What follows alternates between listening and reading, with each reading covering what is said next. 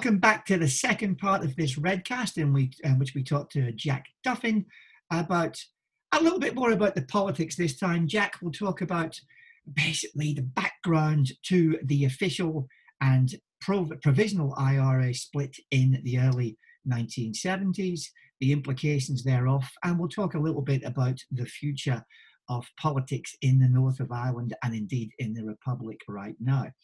So, Jack, you are an old official IRA member. Can you tell us when you joined the IRA, why you joined, and why you stuck with the officials? Well, I joined the IRA in 1964. In fact, I was still at school, 19 years of age.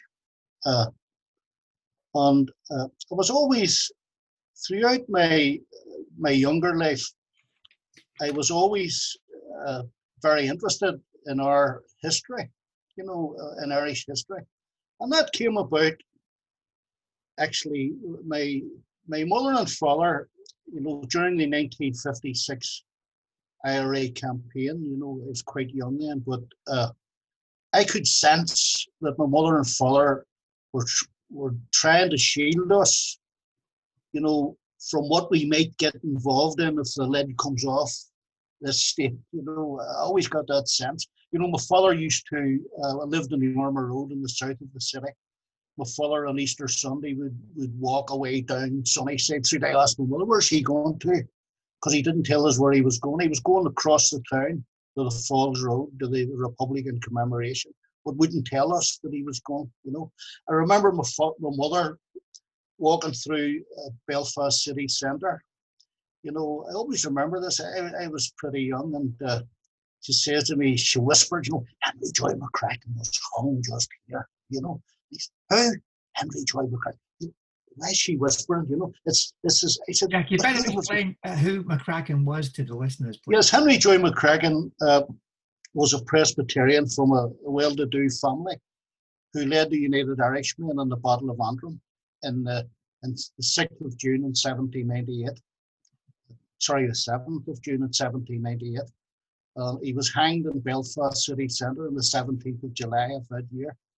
He's an iconic figure among Belfast Republicans, a Presbyterian radical, one of the United Irishmen. But he was a much, much bigger man than that, because he, along with Samuel Neilson, Henry Joy McCracken, actually, they did work very hard to unite Protestant, Catholic, and dissenter, which was the whole purpose of the United Irishmen. And that's one of the dreams of the Republican movement to a certain extent, and that takes us on to discussing maybe the civil rights movement at the time and the attitude of people like Cathal Goulding and others towards the Protestant population. Yeah, but that's what got me interested in Irish history, and I found myself when I was going to school calling into the library in the city centre and asking for books about the United Irishmen and everything. When I was quite young, and I was learning to use a library and reading up and all of this. And I got very fixated on 1798, and then the Williamite War, and then and the personalities and Patrick Sarsfield's charges and all of that. And and when I was invited to join the IRA, there was only going to be one answer, because I was well aware then of all of the abuses. Catholics were denied jobs and houses. You had a plural voting system. Some unionists had up to 6 votes. And something I didn't know myself up until very recently, there was at least two unionists at 35 votes. At least 2 of them, that we know about. And all this state violence and of course my Uncle Jack was murdered in 1922 just because he was a Catholic, So when I was invited to join the IRA, there was only going to be one answer, the young guy, and all of that. But the IRA themselves were coming on the back of a failed border campaign when they were just blowing up customs posts and scurrying back and forward across the border. And these elderly men went to jail, in the 50s in 1956. 1962, and when they were getting out of jail, some of them went back into the movement and tried to rebuild it Others didn't, but sat on the sidelines. Others just disappeared. But there was a change of mood because there was a complete rethink of of the strategy and where they were going, and they were beginning to realise that they weren't seen as being relevant to the people, because people wanted to get a job, they wanted to get a proper house, they wanted human rights and all of that. And really, the ideals of 1916 were just a distant memory, and they weren't really interested in United Ireland. That seemed like dreamland, and but something else was happening, because in the just like you have a shift to the right today, but there was a big shift to the left in the 1960s. The Vietnam War, the Americans were being taken on by the Vietnamese, and those were the days of Che Guevara and Fidel Castro, and people were talking about human rights, and there was a shift to the left, and the IRA itself was sort of self-examining itself, the whole Republican movement. And you had young people like Ronnie Bunting and Joe McCann, were in the movement, Costello, people like that.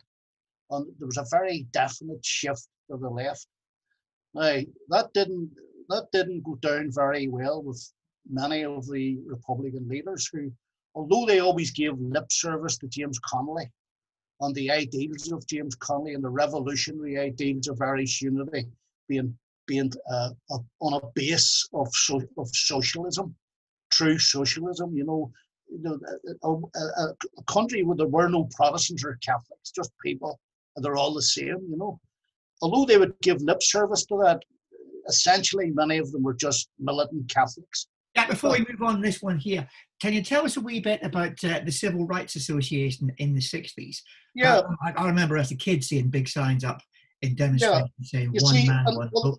It's in all of that resonance, we had the civil rights movement, because the civil rights movement was actually a baby of the Republicans. It was the invention of Republicans, although there's lots of other people in it. There was nationalists, there was even some unionists, but it was a Republican project, because the outcome of all of the self-analysis within the Republican movement was that they should shift very definitely towards a political strategy.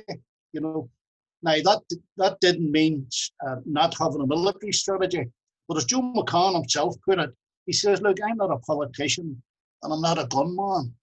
I'm both. I'm an armed politician. I'm a revolutionary. It's an armed politician. We'll have to fight the Brits. But we're fighting a political war. So this shift, of course, was endorsed by people like Golding, and the leaders in Dublin, and Billy McMillan up here in the north, But you also had something else happening, because you had political clergy like Ian Paisley were stirring up hatred, and they were doing it. They were absolutely good at it as well. And they were stirring up the ancient fears of the Protestant working class, and telling them, that really there was a plot in Rome to destroy the Protestant religion here in Ireland and all of that. But there was also a lot of communication with communists, and the communists in Ireland as well. There was lots of debates and discussions, and then the civil rights the idea of the civil rights movement came out of all of that, because they were all influenced by what was happening in America as well.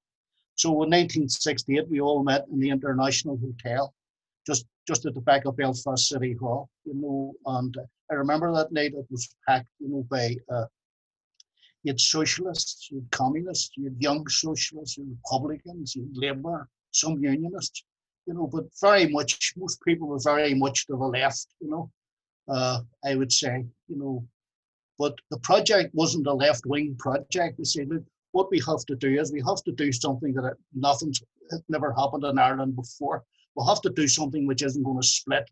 We've all got different objectives, international objectives, international socialists, communists, Republicans, United Irelanders, but we all have to unite on one common theme, and that is the human rights abuses here in the North. So we drew up a list of demands. You know, we demanded an end to discrimination in employment. We demanded an end to internment without trial, and an end to the Special Powers Act. We demanded one man, one vote, and an end to the B specials and all of that. And we took to the streets. We sort of copied the Americans, you know, and we took to the streets. But I think we underestimated the response we were going to get. I remember one guy, was a Trotskyist, he says to me, listen, you're walking up and down the streets demanding one man, one vote, demanding fair employment, fair housing allocation. So you're making demands that can't be met. What do you mean? The unionists can't concede to those demands because this state is founded, those human rights abuses are the bedrock upon which this state is itself founded upon. So if they're going to concede that, then what's the point of having partition in the first place? Yeah, it's interesting to see the Northern Irish situation in the context of 1960s revolutionary mentality and also the decline of the British Empire. You know, I've read about the developments in the Republican movement that he's describing. And one of the things that's quite striking is the way that the inspiration for those in the Republican movement who wanted to move the movement to a more Marxist-oriented, more left-wing perspective, that the real impetus for that came from events like the Cuban Revolution. So when the Cuban Revolution happened, here you had a small island, tick, next to a massive imperialist superpower next door to it, tick, which was able to, through guerrilla warfare, lead the overthrow of a corrupt ruling class that was in hock to foreign imperialists.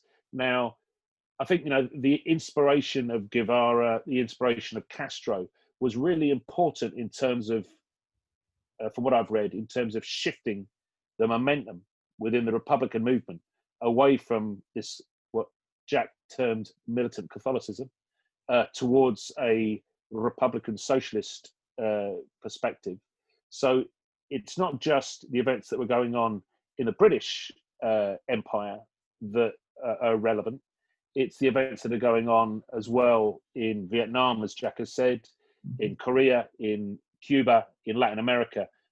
These were all informing the sense of what was possible in the 1960s, coming out of that period of stasis following the Second World War.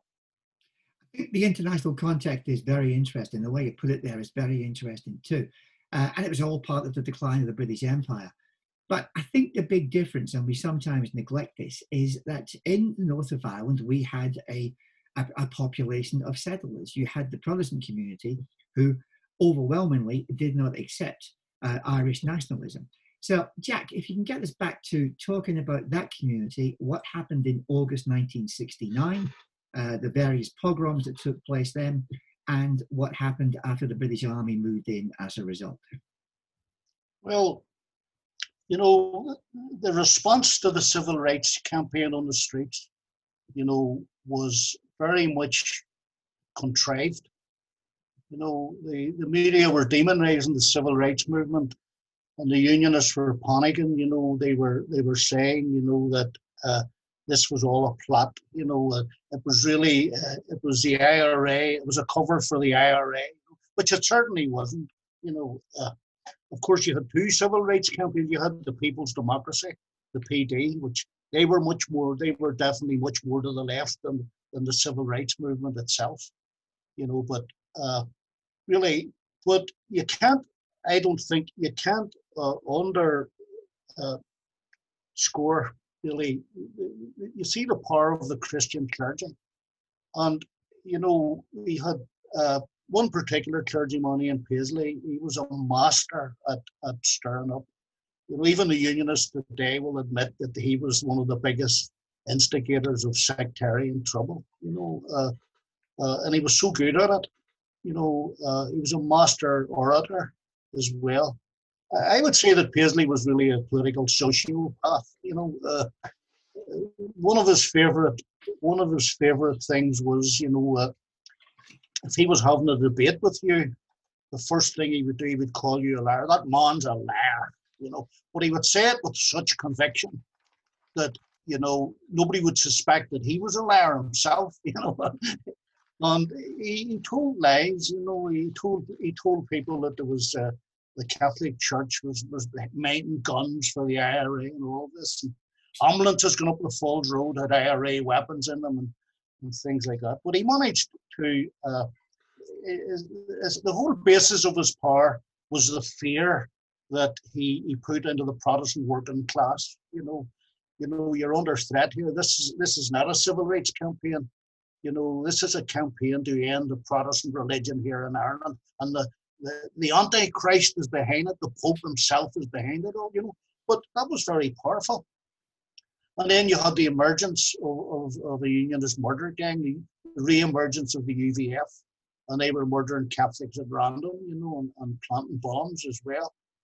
And then, you know, when Bombay Street was burned, it culminated really in these attacks on Bombay Street and the north of the city as well. You know, and that took a lot of people by surprise, you know, that even the IRA weren't expecting it, you know. And I remember as a kid, a day after my birthday, August 15th, 1969, there were pogroms all over the place in Belfast, and families pulled out of the homes, the houses burned down. The day after that, the army came across. And I remember seeing banners that were sort of on gable wall, slogan saying IRA equals I ran away. Many people say that's whenever the old IRA ended, the provisionals came in, took the place, and the provisionals tended to be that more, as you would say, militant Catholic nationalist type rather than the socialist type, and the split arose thereafter. Would you agree with that narrative? What happened was that the leaders of the IRA in Belfast, Mike Millen, people like that, they didn't want to be derailed by these events, by sectarianism.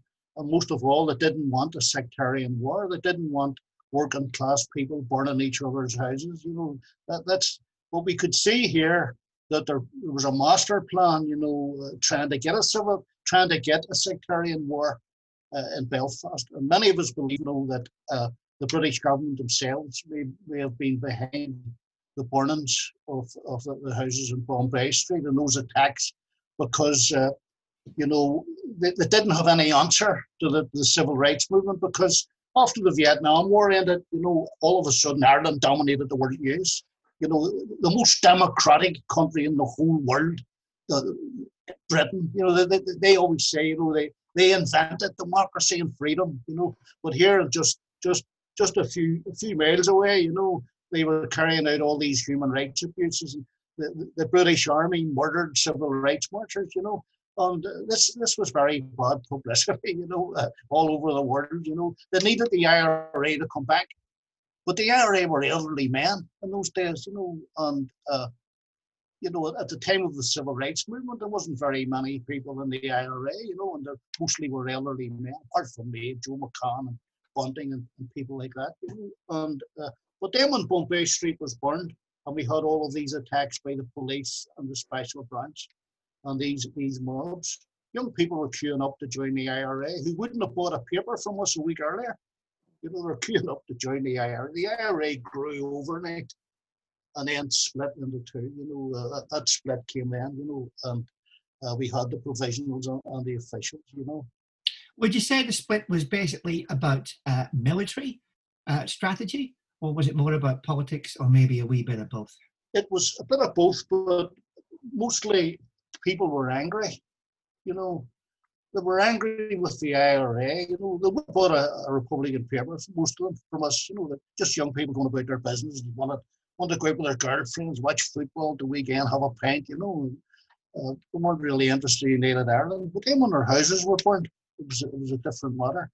And then, of course, the internment came and they were dragged out of their houses. They're thrown into jail because they were living in the same street as a Republican, you know. And they became Republicanized, they became radicalized in the jails, and you can understand all of that, you know. But they just wanted one thing, you know. The strategy seemed to be, from the British point of view, let's get a war going, you know, get the IRA back, because then we can shift the focus of world opinion can be shifted away from the human rights abuses, you know, to just it's a terrorist campaign, you know, and they succeeded in doing that, you know, I would say very much. But the IRA, the people weren't really they weren't focused in the strategy of a socialist Republican. They just wanted protection, you know, they wanted to be safe, you know, that's why it became, the whole community became militarized then, you know, and it was very much, you know, forget about uniting Protestant and Catholic. What are you going to do? Are you going to fight? Are you going to let them do this? Are you going to defend us or what? You know, it was mostly defense, I'd say. Getting back to what Alex was talking about earlier with that Unquiet Grave documentary, which many people have been talking about of late, is it your view that the loyalist terrorists or the loyalist murder gangs, whatever you choose to call them, were always working with the British? Oh yes, I don't think there was ever a stone thrown by the loyalists or a shot fired that wasn't directed by British agents. I'm going to tell you this: when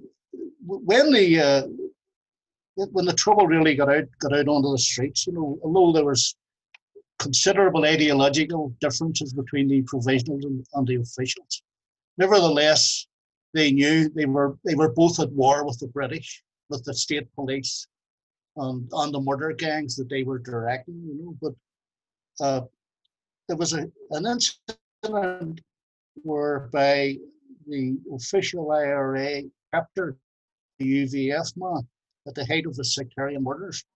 And Macmillan was a very astute leader, you know. And what he did was, Jack, sorry, can I just confirm? Billy Macmillan at the time was head of the Belfast Brigade, yeah?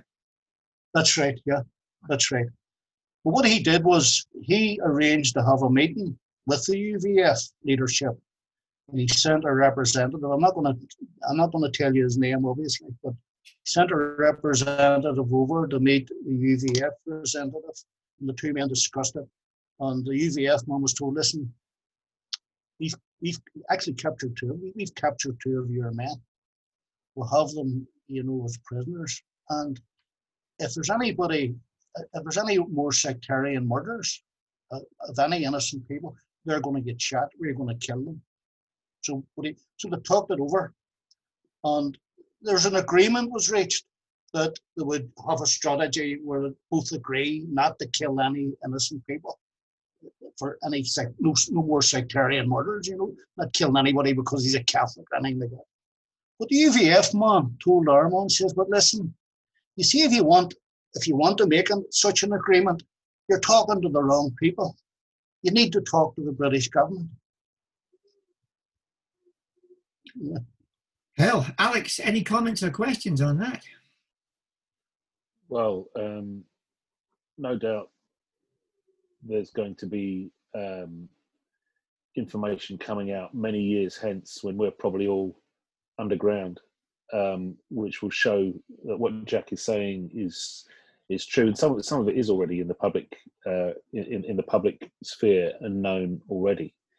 I'm quite interested in what you're just talking about there, Jack, the attempts to broker some form of agreement between the loyalist gangs, paramilitaries, whatever you call them, and the Republicans.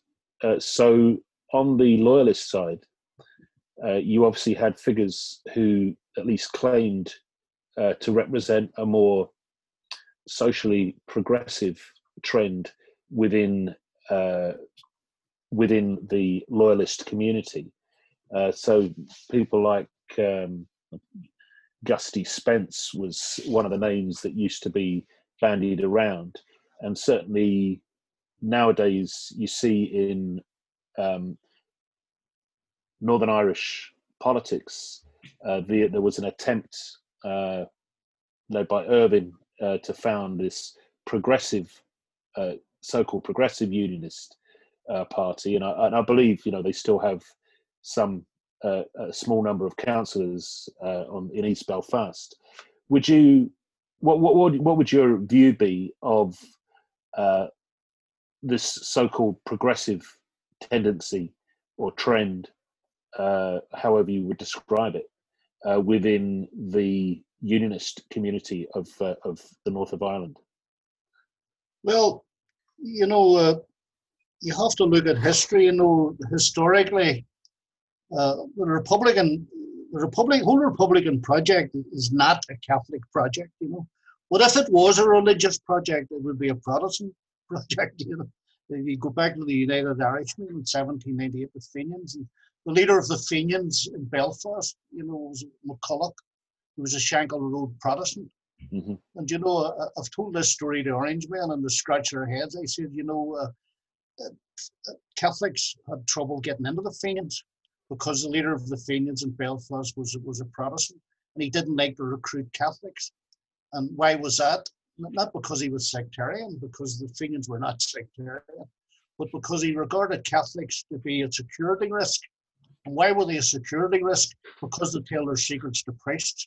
Yeah. So, but there's always a history of republicanism, latent republicanism within the unionist community.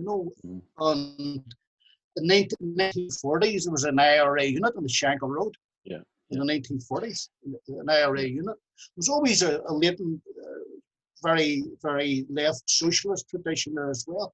And it's important to say as well, isn't it, that not just a Republican tradition in the Shankill in connection with Irish republicanism, but there were volunteers from the Shankill who fought with the international brigades in Spain to defend the Spanish Republic against fascism, to defend democracy and republicanism against fascism.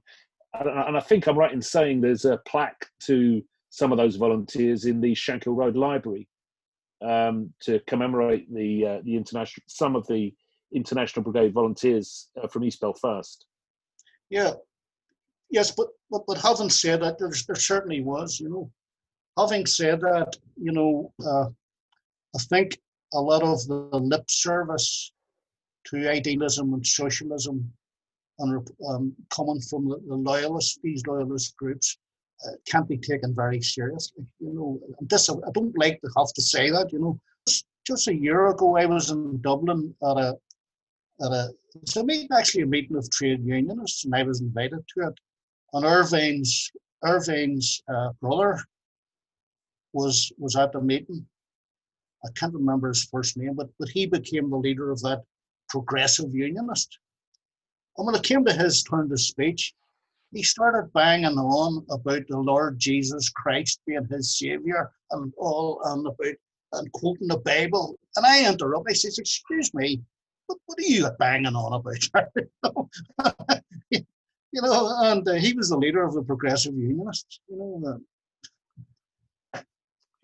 Jack, tell us about your good friend Joe McCann, who was an official IRA guy shot, I think, in 1972.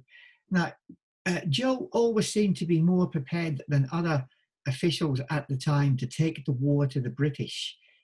Is that broadly true? And what did the official leadership think of that? Well, Joe McCann was...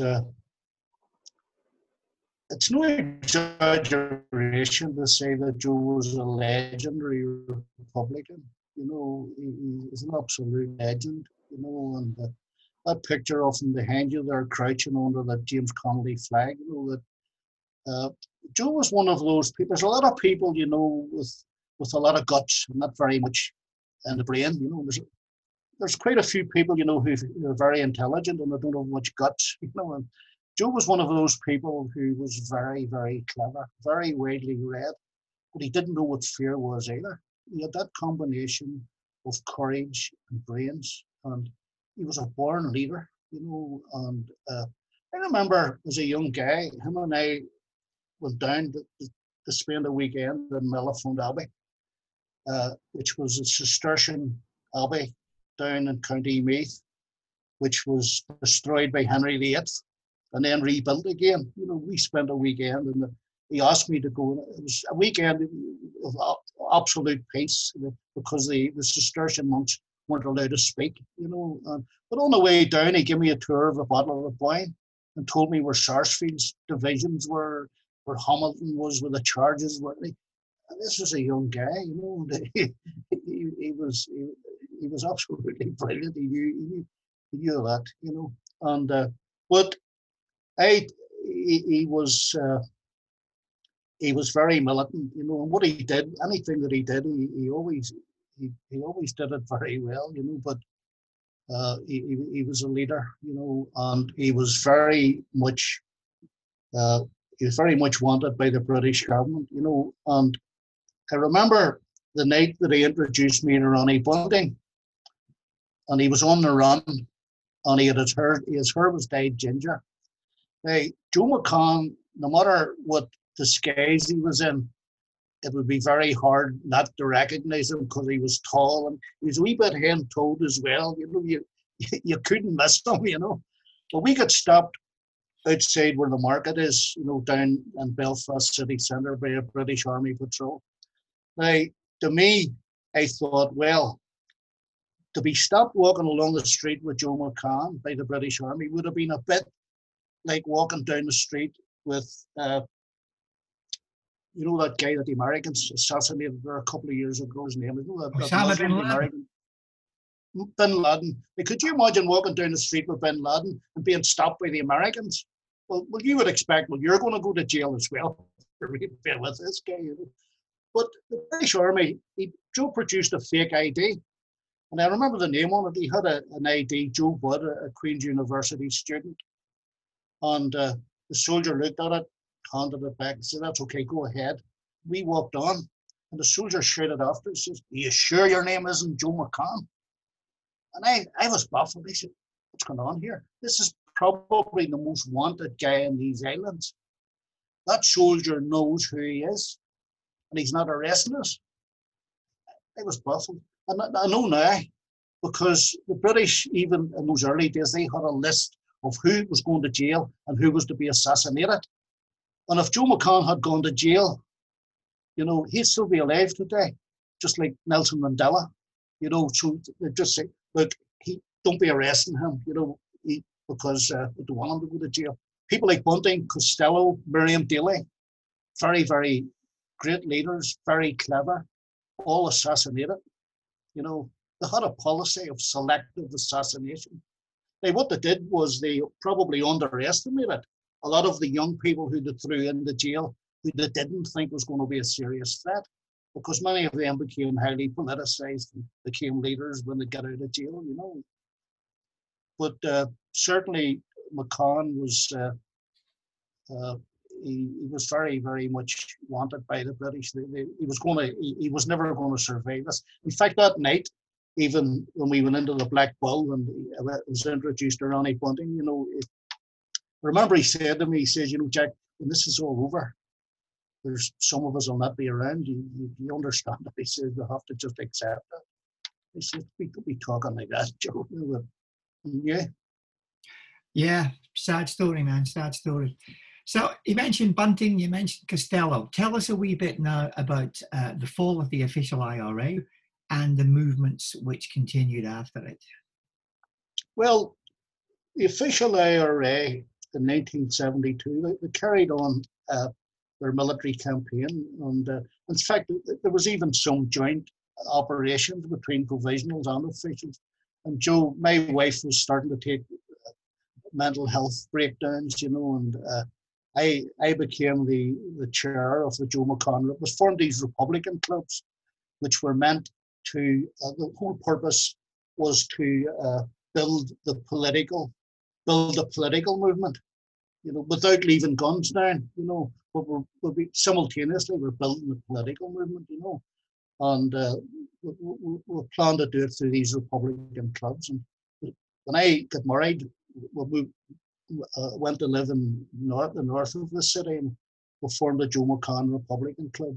It was the Sean Tracy Republican Club, but then when Joe was shot, we renamed the club after him, but he always kept me informed about what was going on the military side, and he told me about some joint operations that they were on, But what happened was there was a lot of stresses and strains and tensions going on within the leadership. The thing about the Provisional IRA was that their leaders were based up in the north, where the military campaign was ongoing.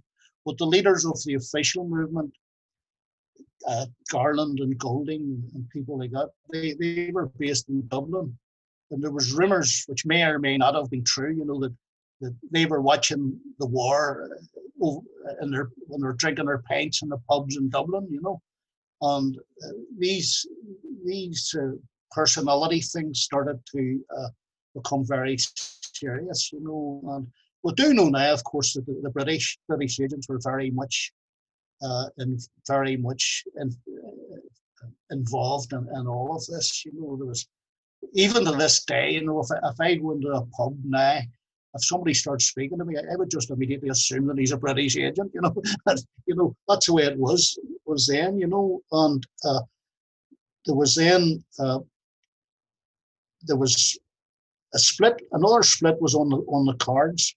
Because some people like Joe McCann and Bunting were believing that the movement was going too much political, at a time when the British had to be stood up to. Joe McCann always said, like you can't have a military campaign forever. The military campaign has to be only a strategy, not an end in itself.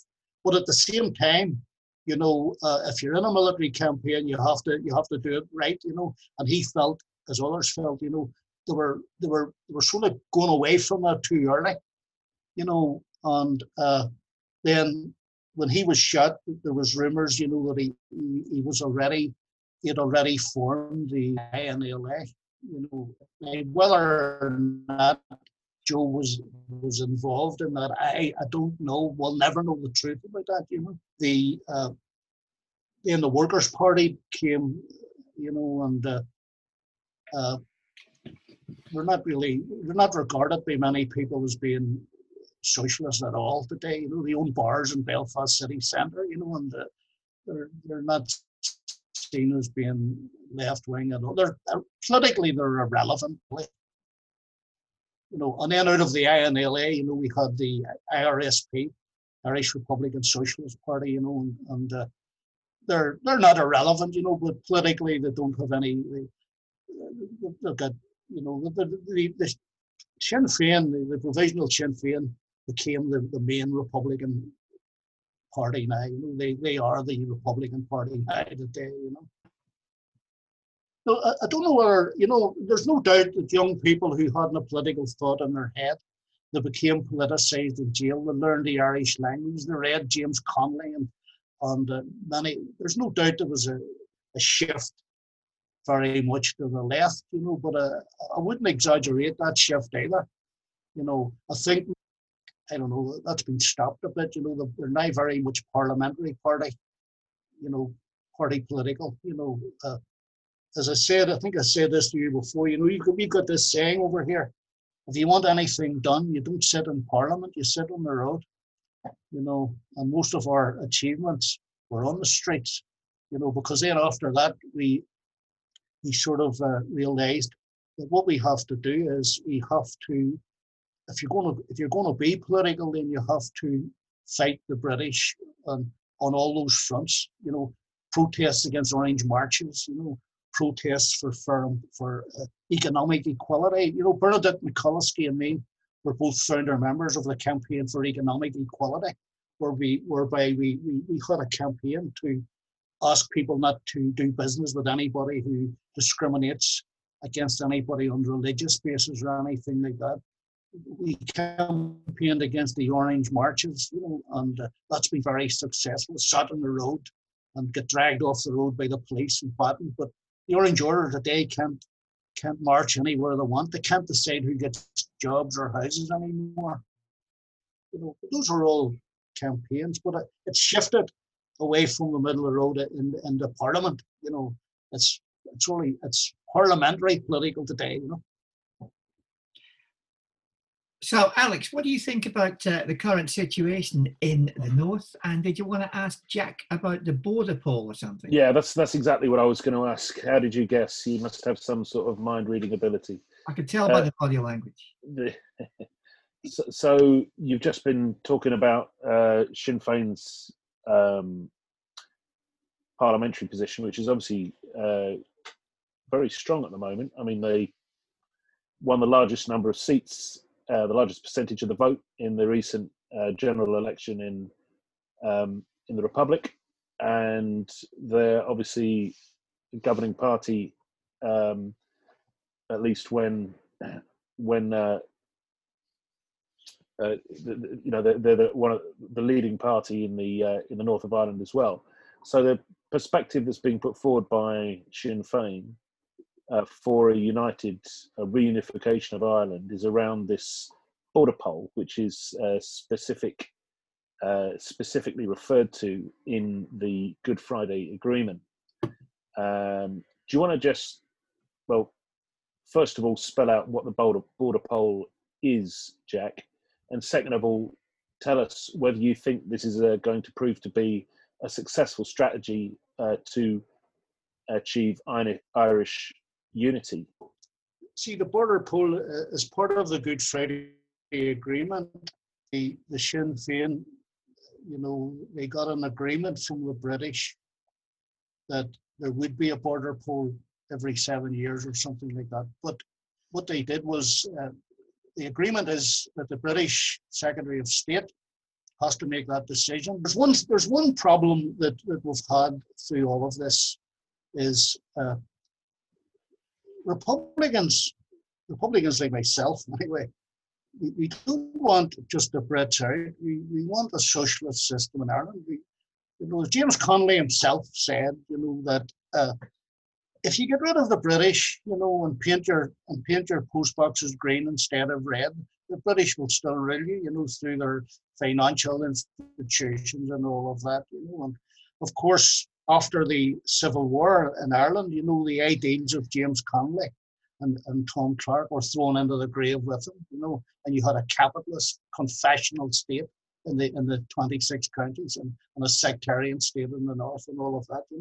But the problem is, and Republicans have always struggled with this, do you get rid of the British first and then build socialism? Or do you get rid of the British by building socialism in Ireland? And the border poll doesn't answer that problem. I personally believe, do we have to wait until you guys create socialism in Britain, and then we'll get our freedom? We might have to wait till the year 3000. Who knows? Jesus, I was going to say, Jack, that's a very depressing perspective. That's a bit of a depressing perspective, Jack. Oh no, I don't think we'll have to wait that long. I think we're going to have we're due a big shift to the left over in Britain. I think that's on the cards. Maybe not next year, but Jeremy Corbyn's election was maybe, it was a leaf in the wind, of what's coming, I think. Oh, I'm very optimistic about that, but I'm not everybody else. Many people believe, look, we'll have to get the Brits. Gerry Adams himself said, look, you can't build socialism in a British colony. I don't know that I agree with that. I haven't made my own mind up just how relevant a border poll will be.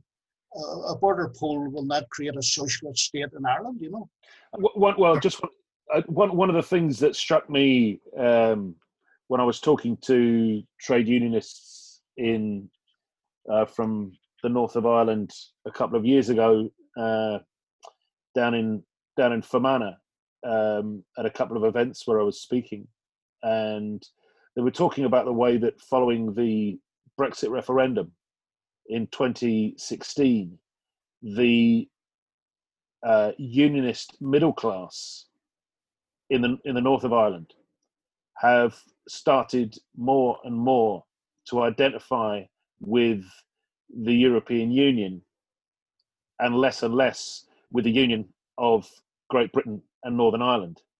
And they were, I mean, we're watching this happening in real time, so nobody can say exactly how far it's gone. But there was, at the time, and certainly at the time when in Britain there were powerful financial and political forces backing the so-called People's Vote campaign for a second referendum, those forces were stimulating those in the north of Ireland, particularly middle-class unionists who wanted to identify with an empire, just felt a closer affinity with the European Union than they did with Britain. And the people who were talking to me were saying, this is a really important political shift in opinion. These people are actually the bedrock of unionism, the middle class, not the working class. The working class, the Protestant working class, the unionist working class won't. They'll just be left high and dry, like they always have been by the British state. The British state will move on, and they'll abandon them. But the Protestant unionist middle class are moving away from an identification with the British state, which they held on to very strongly, obviously, throughout the 20th century and up to the present time. I just wondered if you thought that was a valid perspective, or if that's just if you disagree. Yes, you see, and of course Brexit's a game changer for a lot of the unionists, because the unionists don't have the control here that they once had, that they don't, and their numbers are down as well. Next year there'll be a census, and it's estimated that for the first time the nationalists will be in the majority, and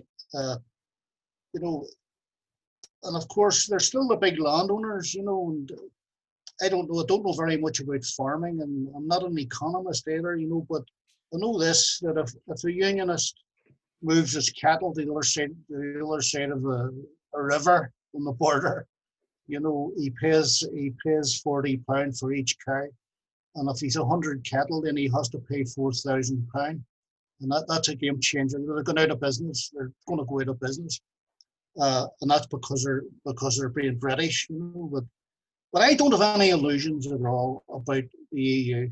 I'm a socialist. And the EU is a rich man's club. It's a capitalist club. I have no illusions about that. And I'm fully aware that if you get rid of the British and you're in the EU, well, you're just being managed from one empire to another, really. There's no doubt about that. But the EU will not arm murder people here to murder people because of their religious beliefs. It's my view, that as long as you're under British rule, far better to be in the EU, because at least you've got the protection of proper human rights courts and all of that, And, yeah, that's an interesting point. Economic. I can see Jerry Adams' point. You can't really build socialism in a British colony, nor indeed can you build socialism in a colony of the European Central Bank, such as the Irish Republic. But it does at least give a layer of protection against some of the excesses of the British Empire. Jack, we should talk about looking ahead. We talked about the border poll. Looking ahead, next year, 2021, is the centenary of the founding of the Northern Irish state. What celebrations are planned, if any, and how do you think you can reasonably sum up the last 100 years of the Unionist state in the north of Ireland? There'll certainly be no celebrations in nationalist Ireland. In fact, I would be very surprised if it doesn't go the other way. They'd be using it as a protest against partition. I think there'd be massive protests against partition. the whole history has been a nightmare for the nationalist community. I mean, this state is totally abnormal in every way. You know, everything about it is dysfunctional. You know, economically, it's not functional economically. You know, and politically, it has always been in crisis.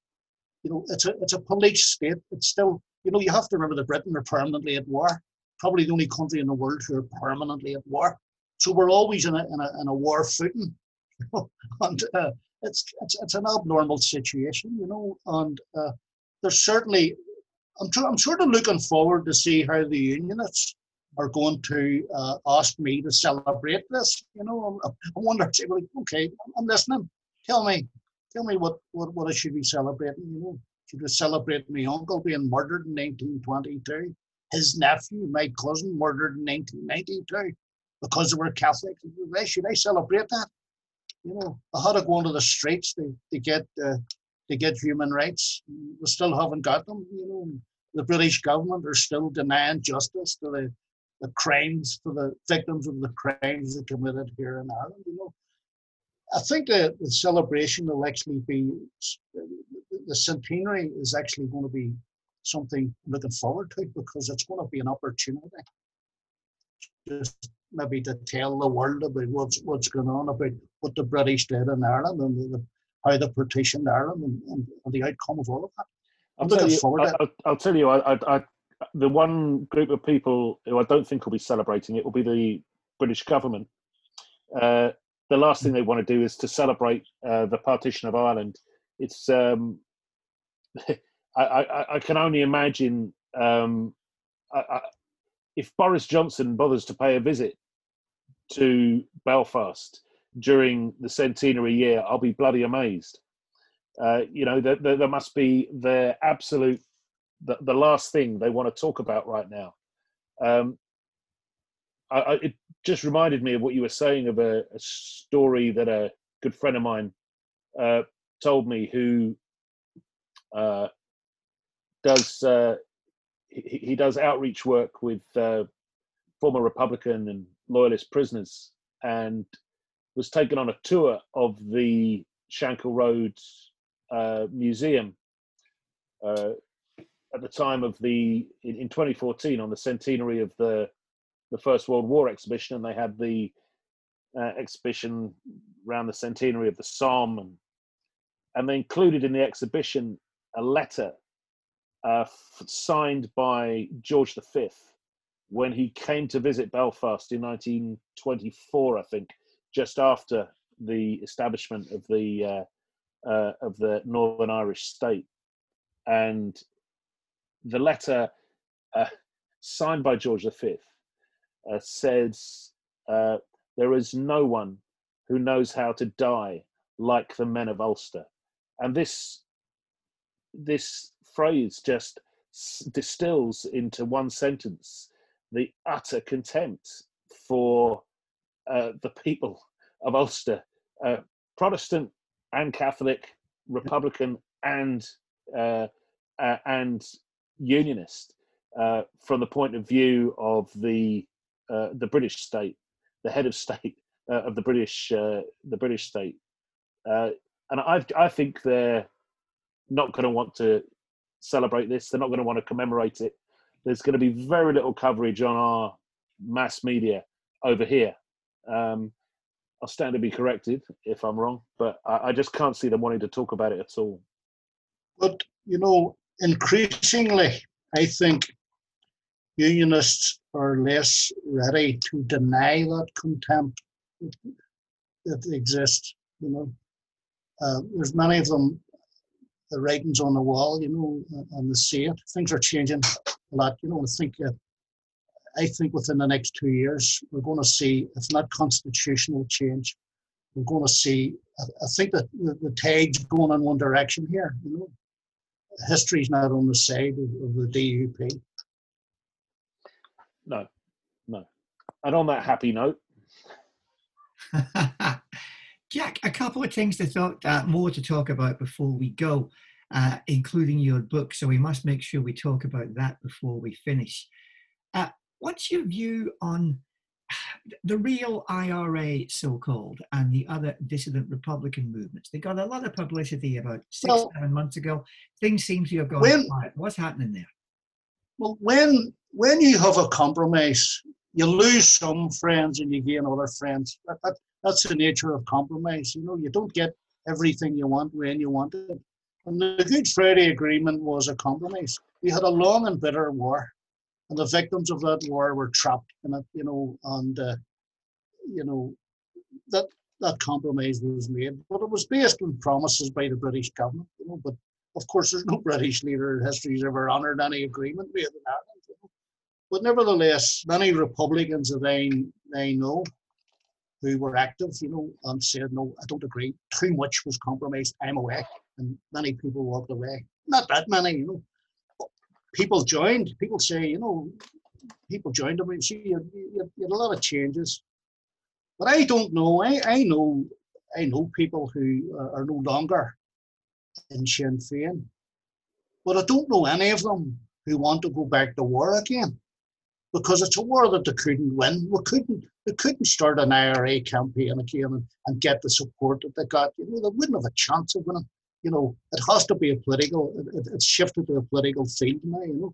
The media are demonizing.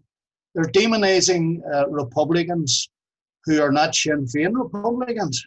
And what they're saying is that they're saying that these guys that want a war, they're terrorists. We've had the emergence of the continuity IRA, the real IRA, and I think there's even derivatives from those, And who they are, I don't know. I've been a Republican a long time, and I don't know any of them. We're very suspicious. I would say that there's probably maybe some genuine Republicans who are in it, maybe, but they wouldn't have even have marginal political support, But we do suspect that there's some criminal elements in them as well, and British agents as well. But maybe it'll all come out in later years. But certainly they don't have any. They don't have any political. They don't have any expressed political objective, and they certainly don't have any mandate. And but we've had the growth, of all of these disparate groups. But where that'll go, it remains to be seen. But there's no doubt that the main, most of the support goes to the main Republican Party. And there's no doubt that politics in the North will remain interesting over the next couple of years. So, Jack, before we go, tell us about the book you're writing there, mate. Oh, I've done a lot of writing, and I love to write, but I write controversial articles, letters, and things like that, and historical, But this is my first attempt at fiction, and it's really a fiction. It's I took a couple from Sarajevo. I sent Alex an email earlier on. I told him about this.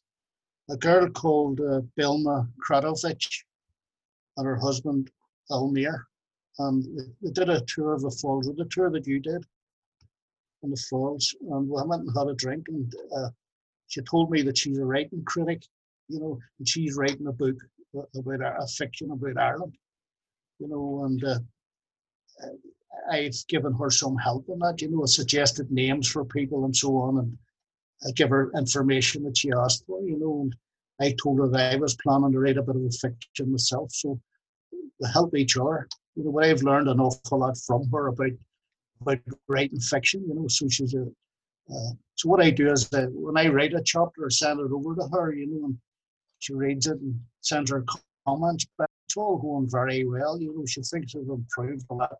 The book itself really is, it's just a mostly a political narrative, really about the fortunes of a family a young couple who come to live in West Belfast in the later part of the 19th century, and their whole experience, from their family and the next generation and the next generation. But it's all around the football club, about the rise and demise of Belfast Celtic, and it's a tearjerker as well as a political narrative. But I don't want it to be predominantly one or the other, if you know what I mean, you know. But the whole story of Belfast Celtic is in the story of this family as well. You know?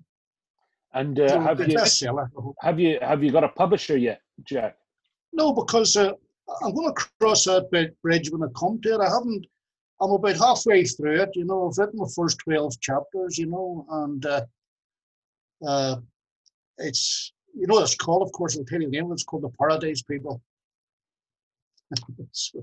so according to Belma, you know, she thinks it's already fantastic, you know. So, you know, that gives me a lot of inspiration, you know. I'm looking forward to seeing some chapters of that, mate. It's going to be good. And I like the idea of the Sarajevo connection as well, because Belfast and Sarajevo do have some parallels over the years in terms of sectarian strife turning murderous. Alex, any more comments or queries before we have to go, sir? No, I'm exhausted. I'm just in awe of meeting you, really, Jack. You're a doer, a talker, and a thinker, and a writer, and it's just a real pleasure to be able to spend a few hours with you on a Saturday lunchtime talking about your life and the things you love and the things you know about, and just really thanks very much indeed, and I hope we can meet up again, and I hope one day we'll be able to meet up in real life, as they say, and have a Guinness or whatever your poison is. Well,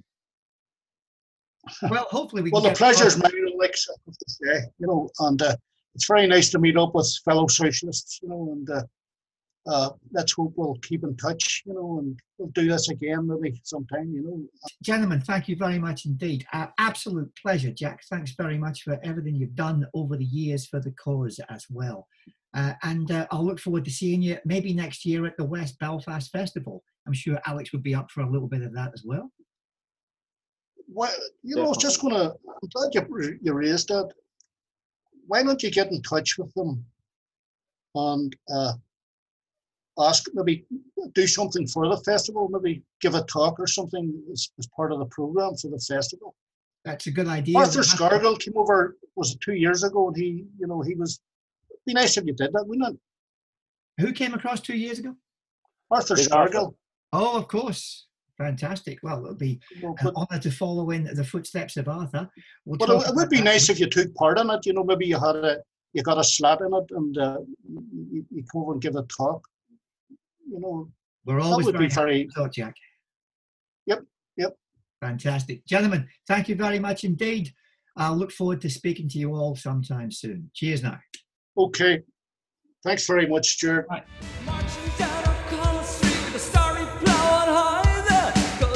An army with their fists raised in the sky.